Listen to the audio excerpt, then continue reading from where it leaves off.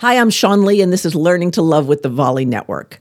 I read the phrase recently that said, you get to choose if you thrive or survive. And it really made me think about, am I thriving? And I challenge you with the same question. Look around your surroundings. Are you thriving? Are you happy in your day? Are you waking up joyful? Are you spending time with people you love? If you're not, what can you do to fix it?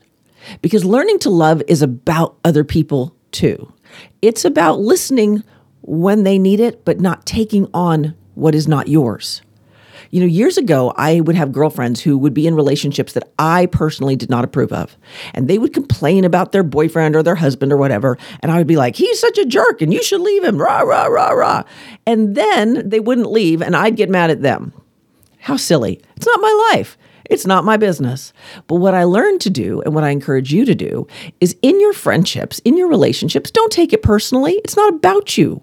Their relationships with whoever is their relationship. All you can do is sit in your space of comfort, sit in your space of love, and be that friend for them without owning their outcome. It's none of your business if they stay with that friend who's cheating. It's none of your business. What you can do is be a friend who loves. You know, I have a friend today. She's my best friend. And there was a time in her life when her ex-husband abused her. And I said to her, I don't get it. You're such a beautiful, strong, amazing woman. How could you let someone put you in the hospital?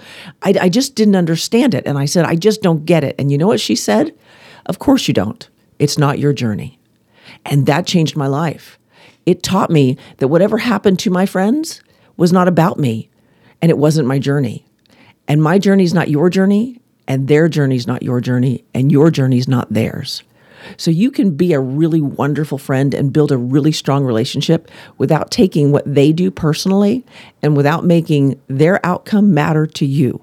All you can do is love you and the people around you a whole lot more. I'm Sean Lee, and this has been Learning to Love, and I'll see you again tomorrow.